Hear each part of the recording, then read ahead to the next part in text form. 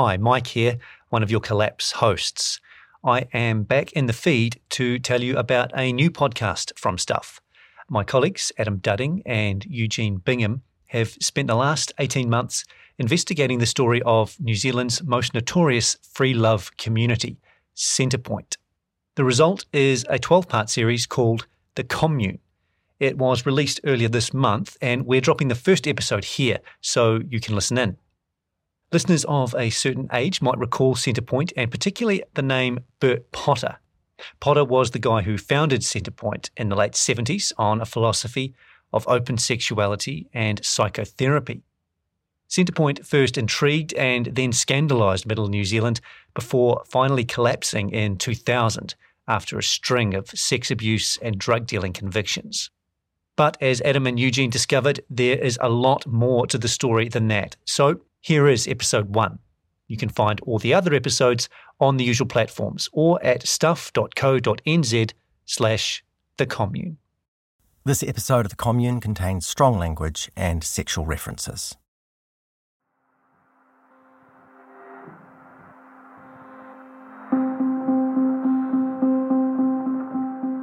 I knew he was in prison and I didn't know he was sick. Yeah, I didn't know any of that. Yeah, I don't know exactly what I was doing, but yes, I remember the media wanting comment. What are we going to say? Bonnie and I were in a supermarket somewhere, and Bonnie got a text on her phone saying Bert had died.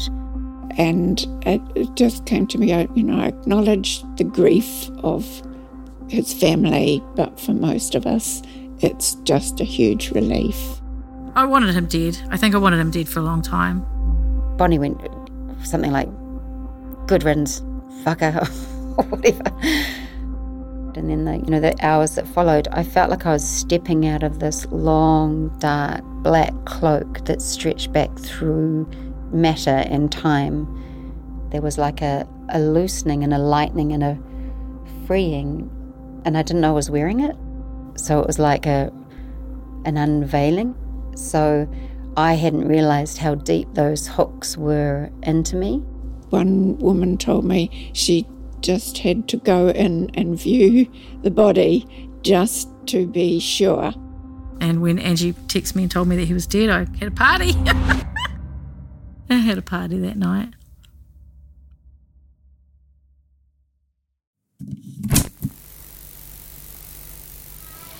Now, I've been warned this afternoon that I'm not to talk too much because I have to get a little bit carried away and try and cover the whole story of Centrepoint in half an hour, which can't be done.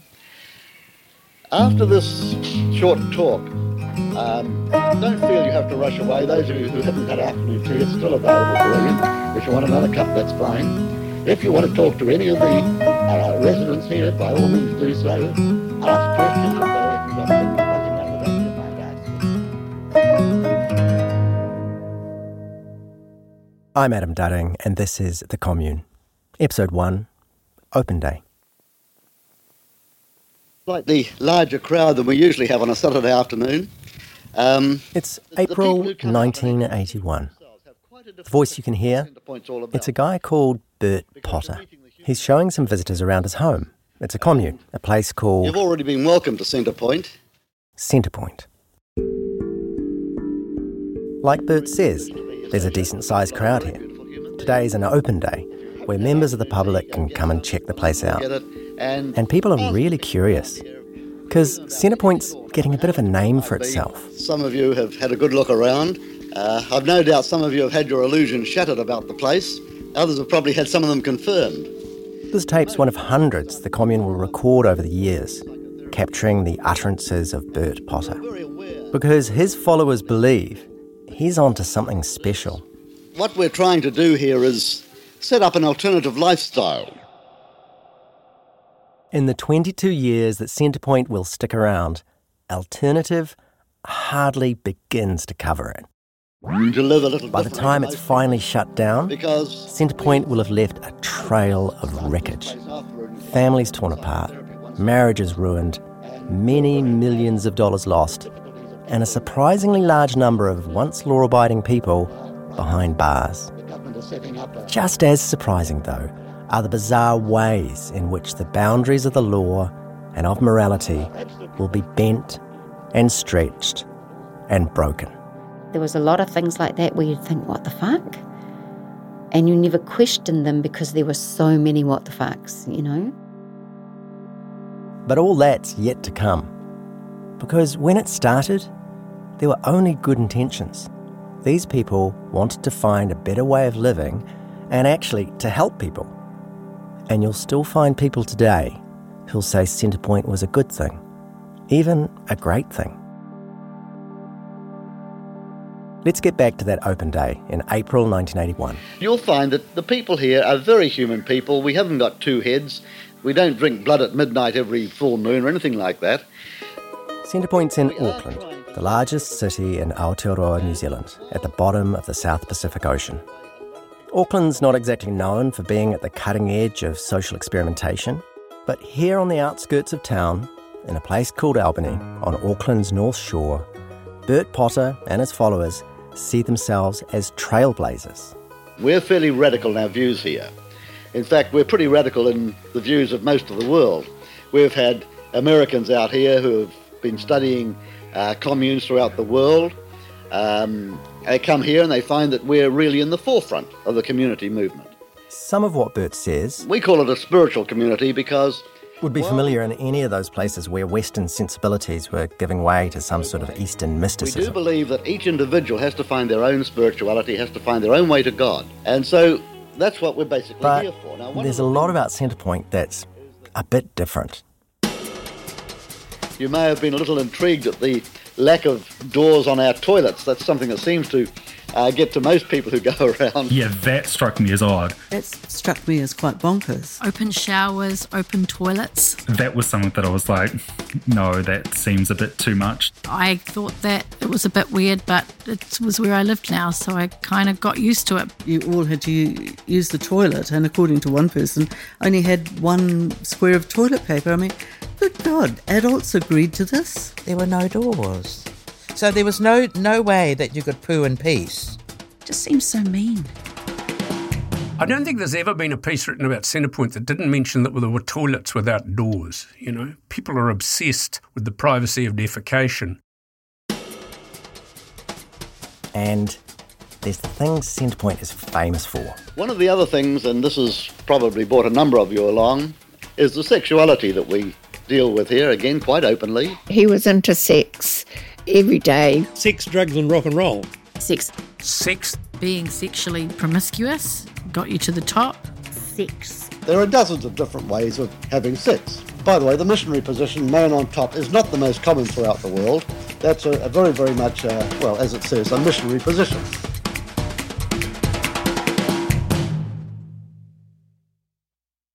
Sometimes I would walk around and just think, this is just so beautiful. That's Barry Leslie. So my name is Barry Leslie, I and need to not thump while you're doing oh, right. A bit of thumping's okay, but I know I'm going to use this bit. So. We'll start again. Yes, the nerves. No, it's fine. Thumping is good. I like thumping. It's just you're going to get to know Barry pretty well. We've spent a lot of time with her over the past year, finding out about Centrepoint. My name's Barry Leslie. I was a foundation member of Centrepoint, so joined the group that was forming in 1977 and was in the group for 13 years. Oh, and just there's one thing we need to get out of the way straight away because you're possibly wondering, why Barry? Well, yes, my name's been problematic all my life. I was the second daughter and I think I only had a boy's name ready, though my parents have never admitted to that. My mother said she thought it was a very pretty name, which that doesn't work. It was Anyway, Barry, which by the way is spelt with an I, not a Y, is in her late 70s now. Back at that open day in 1981, she was one of about 100 people living at Centrepoint. When she came to the Commune, she was a mother of two, but then she and her new husband had another daughter. Being pregnant, being a new mum in the community, these were some of Barry's best times at Centrepoint. What I just love about that is what I call the woman at the well. When you're in your nuclear home with your two babies You're so alone. But what was absolutely wonderful, just the women, just the sharing, the being able to sit and nurse your baby or talk, or just that I absolutely love about community living. And it was also, there were always women pregnant, always women having babies. You know, my third baby, there were 5 of us all pregnant and giving birth within 2 months of each other. And so it was just this wonderful little group. And whereas I'd had a bit of postnatal depression after my other 2 in a nuclear house, not a sign of it with this. Another thing Barry loved? The site itself was just a beautiful valley, and there were streams in the property, 2 forks of a stream. And apparently the food was pretty good too. These guys were sort of hippies, but they didn't all eat like hippies.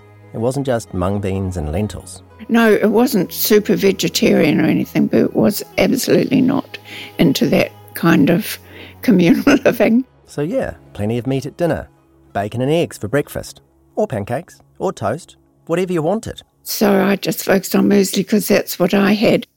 So there they are, the utopian community of Centrepoint, living in a beautiful valley on the outskirts of Auckland, great food, new mums sharing baby caring duties, an inspiring leader who welcomes the public. Quite a lot of sex. Sounds kind of interesting, right? So let's sort about enough about your good she has to tell if we use that other game. While we don't have any creed... That recording of Bert Potter talking at the Centrepoint Open Day, that's from April 1981. So I would have been 10 and a half at the time. At that point, I'd never been to Centrepoint, but I'd certainly heard of it. I grew up close by in a place called Torbay, which is one of the string of beach suburbs that run up the east coast of Auckland's North Shore.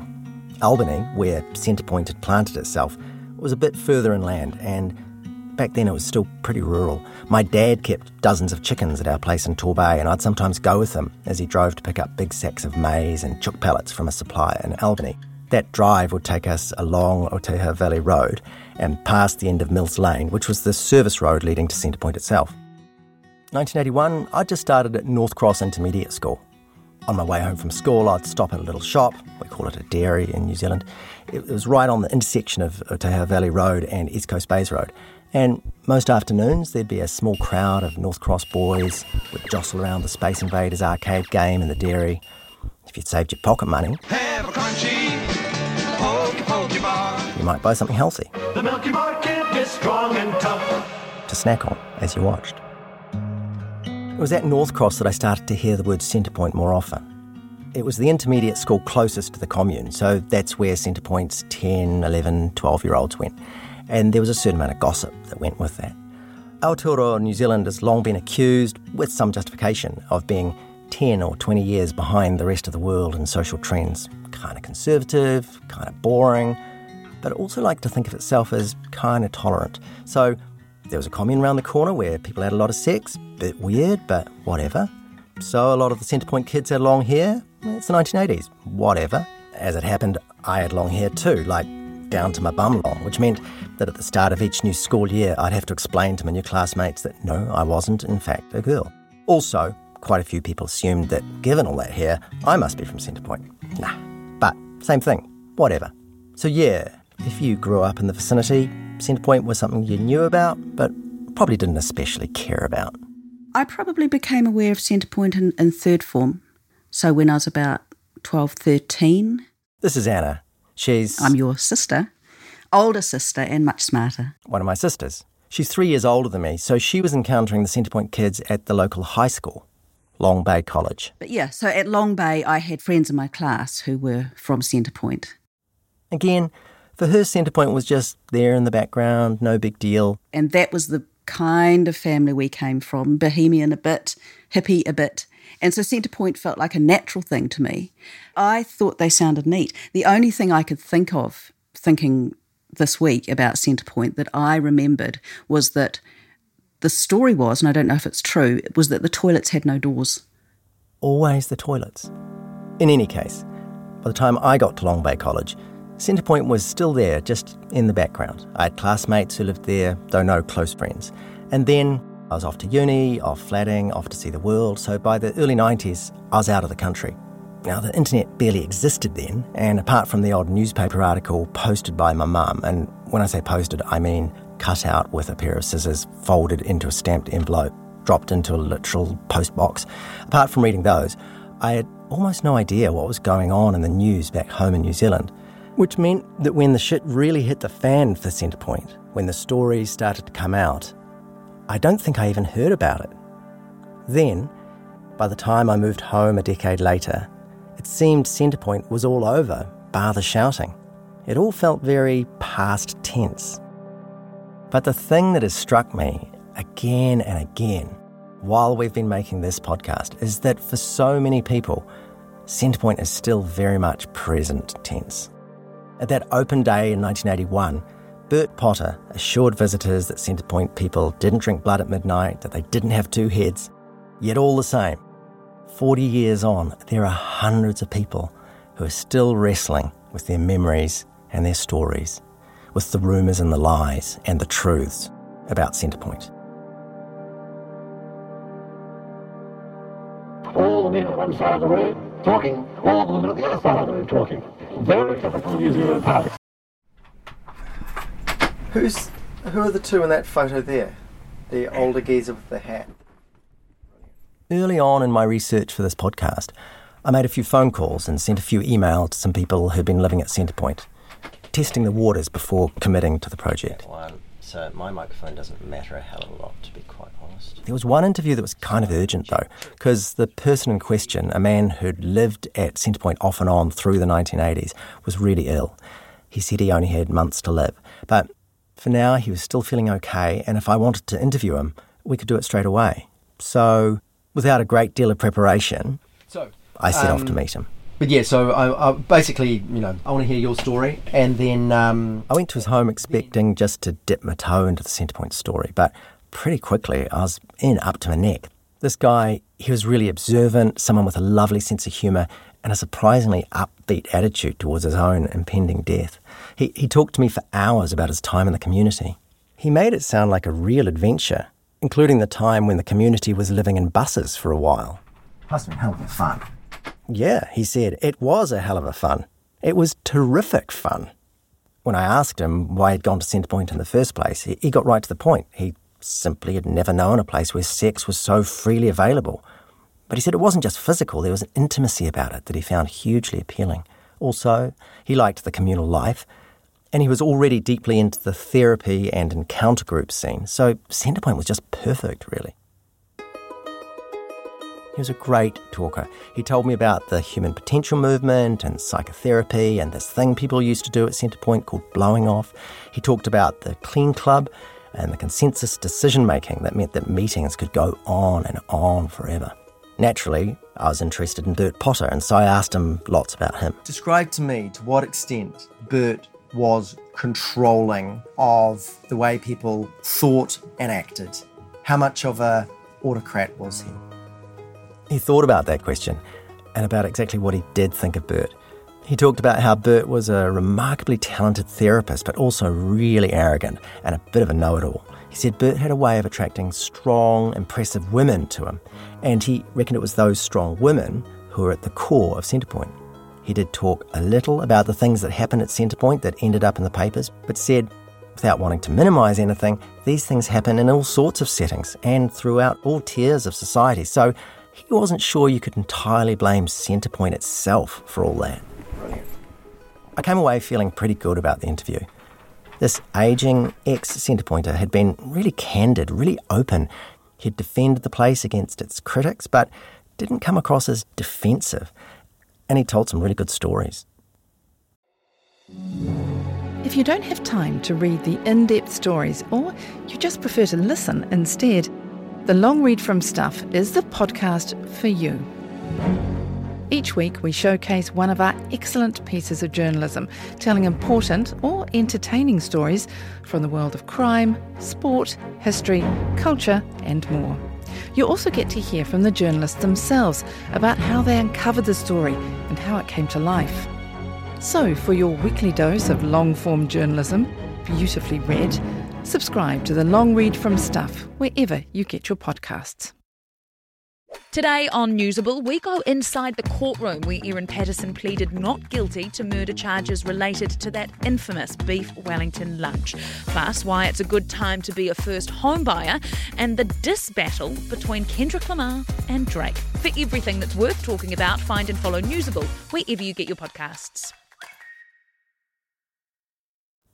A few days later, I texted to thank him for a great interview and to give him my email address. He'd said he might pass on some contacts for other former members I might want to talk to. He didn't reply that day, nor the next. But then, a long text saying he'd had a huge change of heart, didn't want to take part at all, didn't want his name used, didn't want me using that recording. That long, relaxed interview, during which he'd told shaggy dog stories and made me cups of tea and cracked jokes and reminisced with a twinkle in his eye, he was now describing it as raking over the coals, and he said he expected that the resulting story would be prurient and sensationalised. This was a small part of my life many years ago, he wrote, and he certainly wouldn't be handing over any other contact details to me. Sometimes it happens after an interview. People say more than they intended and regret it. But there was a tone to this message I hadn't really come across before. He said he hadn't appreciated that some questions had touched on the subject of guilt. Was there, he asked, something about my own past regarding Centrepoint that I felt guilty about?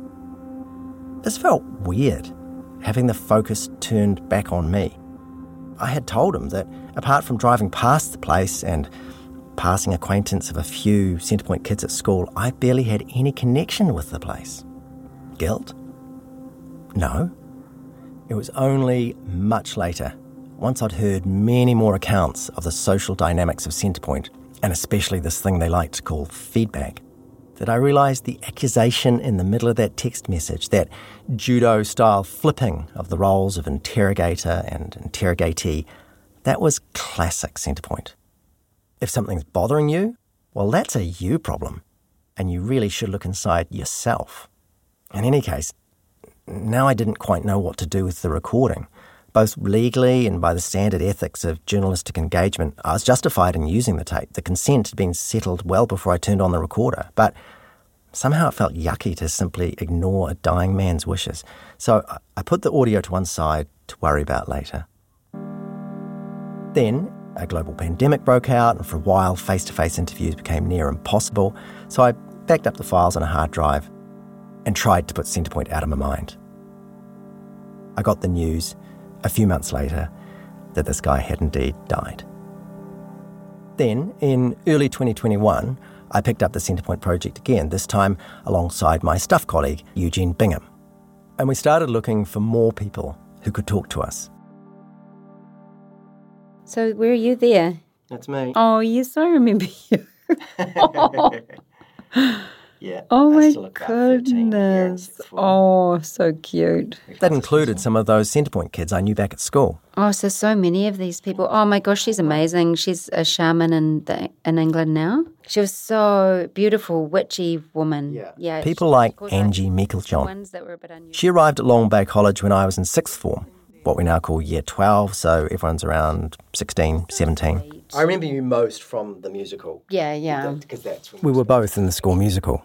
I dug out some old photos to show her. Oh, these are the Pajama Game ones. I remember these. Oh my God, that's us too. That's our duet.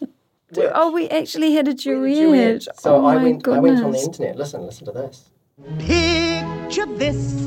You're waiting 3 hours for her to come home from a date. That's the soundtrack from the Hollywood film version of the Pajama Game. I couldn't find a recording of the Long Bay College performances. The duet's a bit of a comedy number.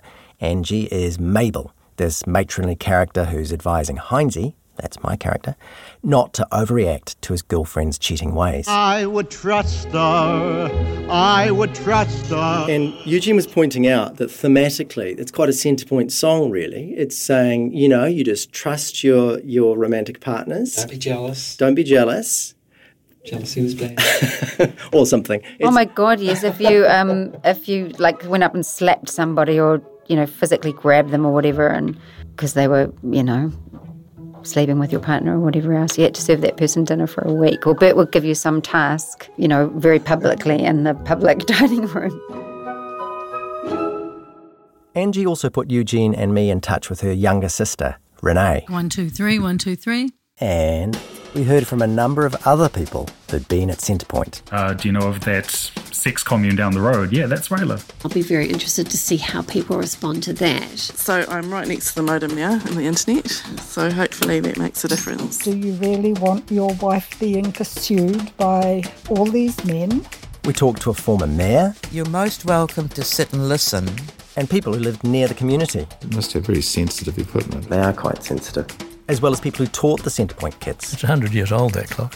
We met some people who'd taken a very close interest in the community. Oh, you're really coming in for the clinch, aren't you? Zach. I've forgotten his name. Zach, come on, get away. He's very lovely. Yes, get away, lie down. And spoke to others who simply watched from afar and wondered just what on earth was going on. Do you always talk so fast? Possibly. Yeah. Mostly when it's quite hard on people whose hearing's a bit impaired. And inevitably, a number of people didn't want to talk to us at all. Sorry, bye. Have the courage and to know what to do, be able to just move out and do the things you'd really like to do. The Centrepoint Commune got properly underway in early 1978. But to understand what it was all about, it's actually worth rewinding just a little back to 1969. Specifically to July 1969 and the issue of Playboy magazine that came out that month. There were some pretty interesting articles in Playboy that year. An interview with Bill Cosby, a piece about the federal budget by John Paul Getty, lifestyle advice too, how to wear a tie or drive a sand buggy. The magazine adverts are a bit of a time capsule as well. Record turntables, pipe tobacco, cognac, a tape club that would send you cassettes of the Bee Gees or whoever. And yeah, it's Playboy. So there's a dozen pages of semi-naked pin-up girls. Back then, Playboy was super successful. Millions of copies sold all over the world. And that July 1969 edition found its way into the hands of a businessman in Auckland, New Zealand, named Herbert Thomas Potter. Yeah, that's the Bert Potter we've already met. But at this point, Bert's still pretty conventional. A married man in his mid-40s with children whose company sells timber treatments to protect your home from borer beetles. Anyway, Bert reads the article on page 80, which has the title Letting Go. The piece is mostly about the Esalen Institute in California. This was a fashionable new retreat centre at the heart of the human potential movement, which was a sort of new agey blend of psychotherapy and Eastern mysticism and Western philosophy. And in practice, at Esalen, the movement also included quite a lot of communal hot tub sessions and group cuddles and public orgasms. So Bert Potter saw this article and liked what he was reading. So much so that 2 years later he visited Esalen himself. He spent 3 months there, watching and listening and soaking it up. So, jump forward again a few years to the mid-70s, and Bert, with all that Esalen knowledge under his belt, is right at the centre of a group of people who share his fascination with therapy and the human potential movement. And in 1977, this group decides to have a go at communal living. There are 25 of them to start with, the originals, and by early 1978, with Bert as their leader, they've banded together and bought a large piece of land with a few buildings on it, and set to work creating a community. They were an interesting bunch, Barry says. There was a GP, Keith, a former missionary to Papua New Guinea who'd always had an interest in counselling as part of his medical practice. There was Don, a draftsman. Ulrich, a chemical engineer who'd worked in commercial paper milling. Mike, a schoolteacher. They were all soon joined by Dave, a businessman, and his wife. She would become one of the main therapists. There were teachers, there were craftspeople, then we had tradespeople, plumbers, builders, medical people. Bert loved medical people, so we had doctors, psychiatrists, nurses. Never a lawyer joined. Barry was drawn to one couple in particular, Annie and Bill. I really liked Annie. Annie was a therapist and Bill was a psychiatrist. and they'd previously lived in a community up north, so they knew what living together in a group could be like. And then there were others, like this woman. I think I was the first person to make an application to the trustees who had been doing the setting up. This is Barbara. I'm Barbara. I was at Centrepoint from 1978 until 2000. For me, it was also about support as a mother, because I was told by Bert, the children are community children now. So when I struggled and went to talk about my struggles, I was reassured that there's always someone else around who does know, something like that. So for Barbara, it was about therapy, but also about getting help as a mum. And then there was this guy. Hello. We're going to call him... Robert. I was one of the founding members of Centrepoint Community Growth Trust. It was an amazing place. We made it an amazing place. And it was everything I ever dreamt of. He and his wife were among the originals. Now, Robert is, and was then, a very practical man. Handy with a digger and a chainsaw, knows how to build a fence, how to tend your fruit trees. I mean, there's stuff he knows instinctively that I bet you've never thought of before. It's very easy to shovel off a flat, hard bit of ground. It's hell of a hard to shovel off on dirt without your shovel digging in. Never thought about that. You get the picture. Robert is your classic Kiwi man of the land. If you're thinking, okay, not the sort of bloke to be in touch with his feelings or keen to talk about emotions in front of a group of people, you're wrong.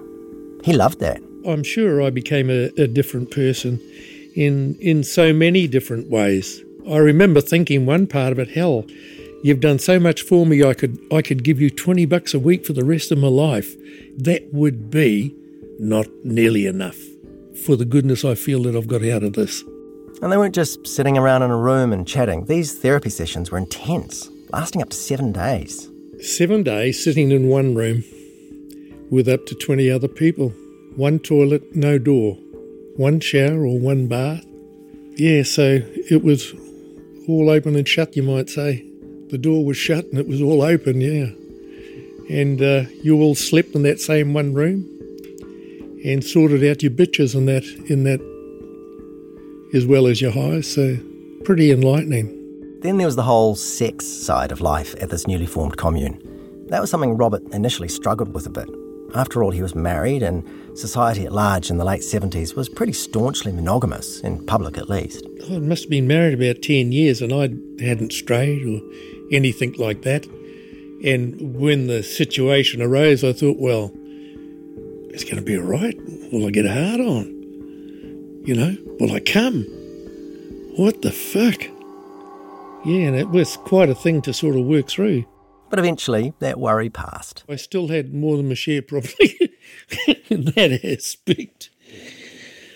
Yeah, like a pig at the trough, fucking hell. Yeah. When he talks about his time at Centrepoint, you can tell it wasn't just all the sex and the group therapy that he enjoyed.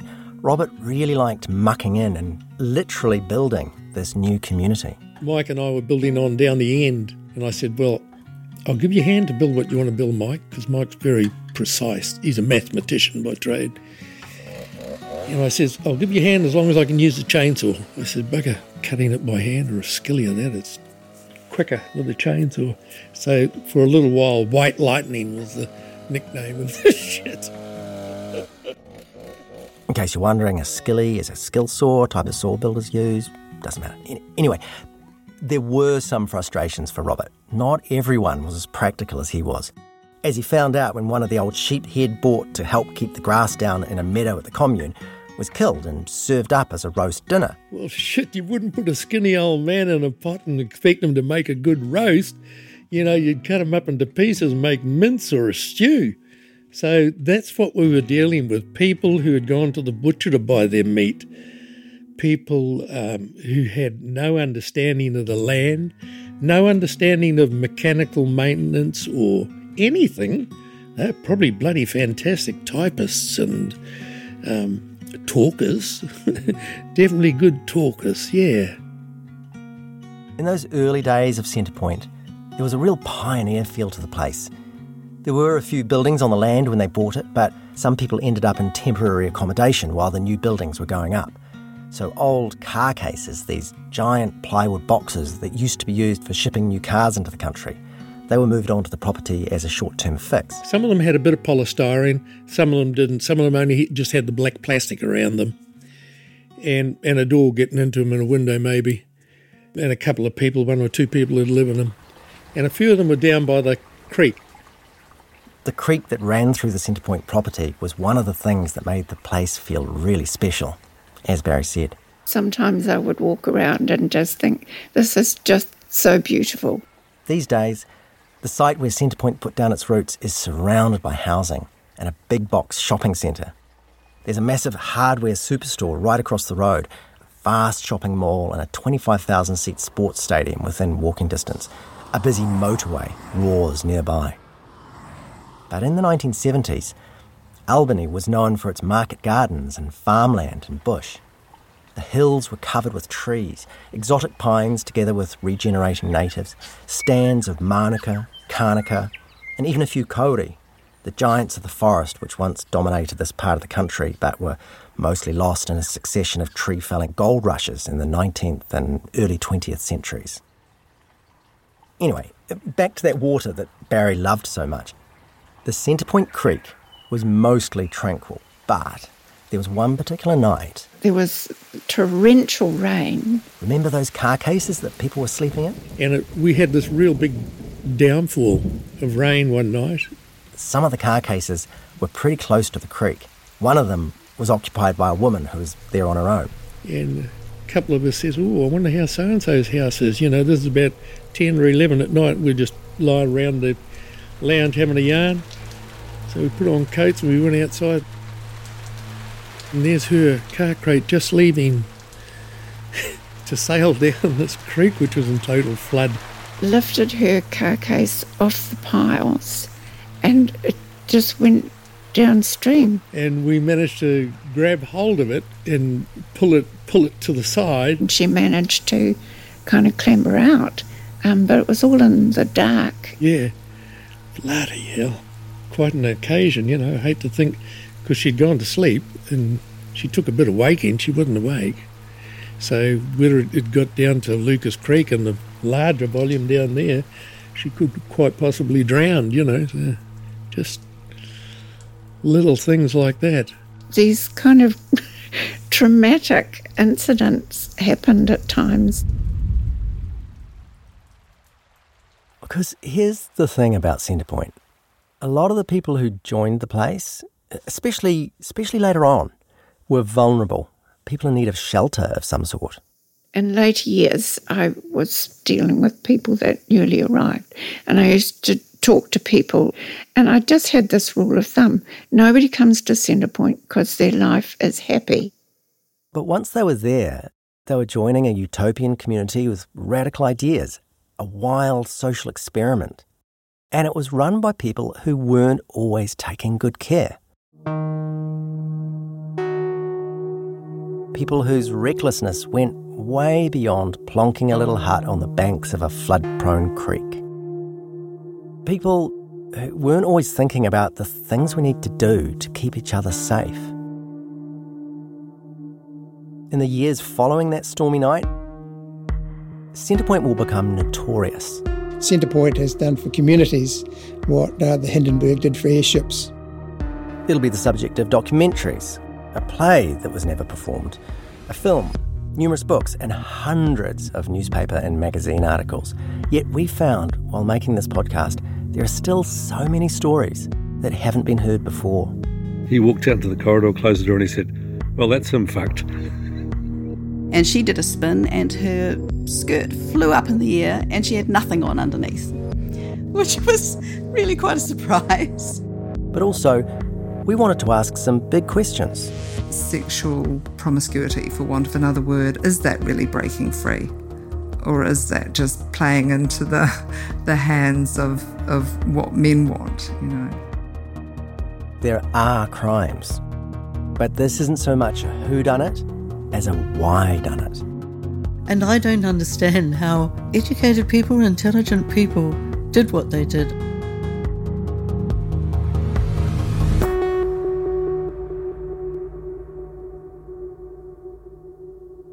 Do you want to stop for a flounder?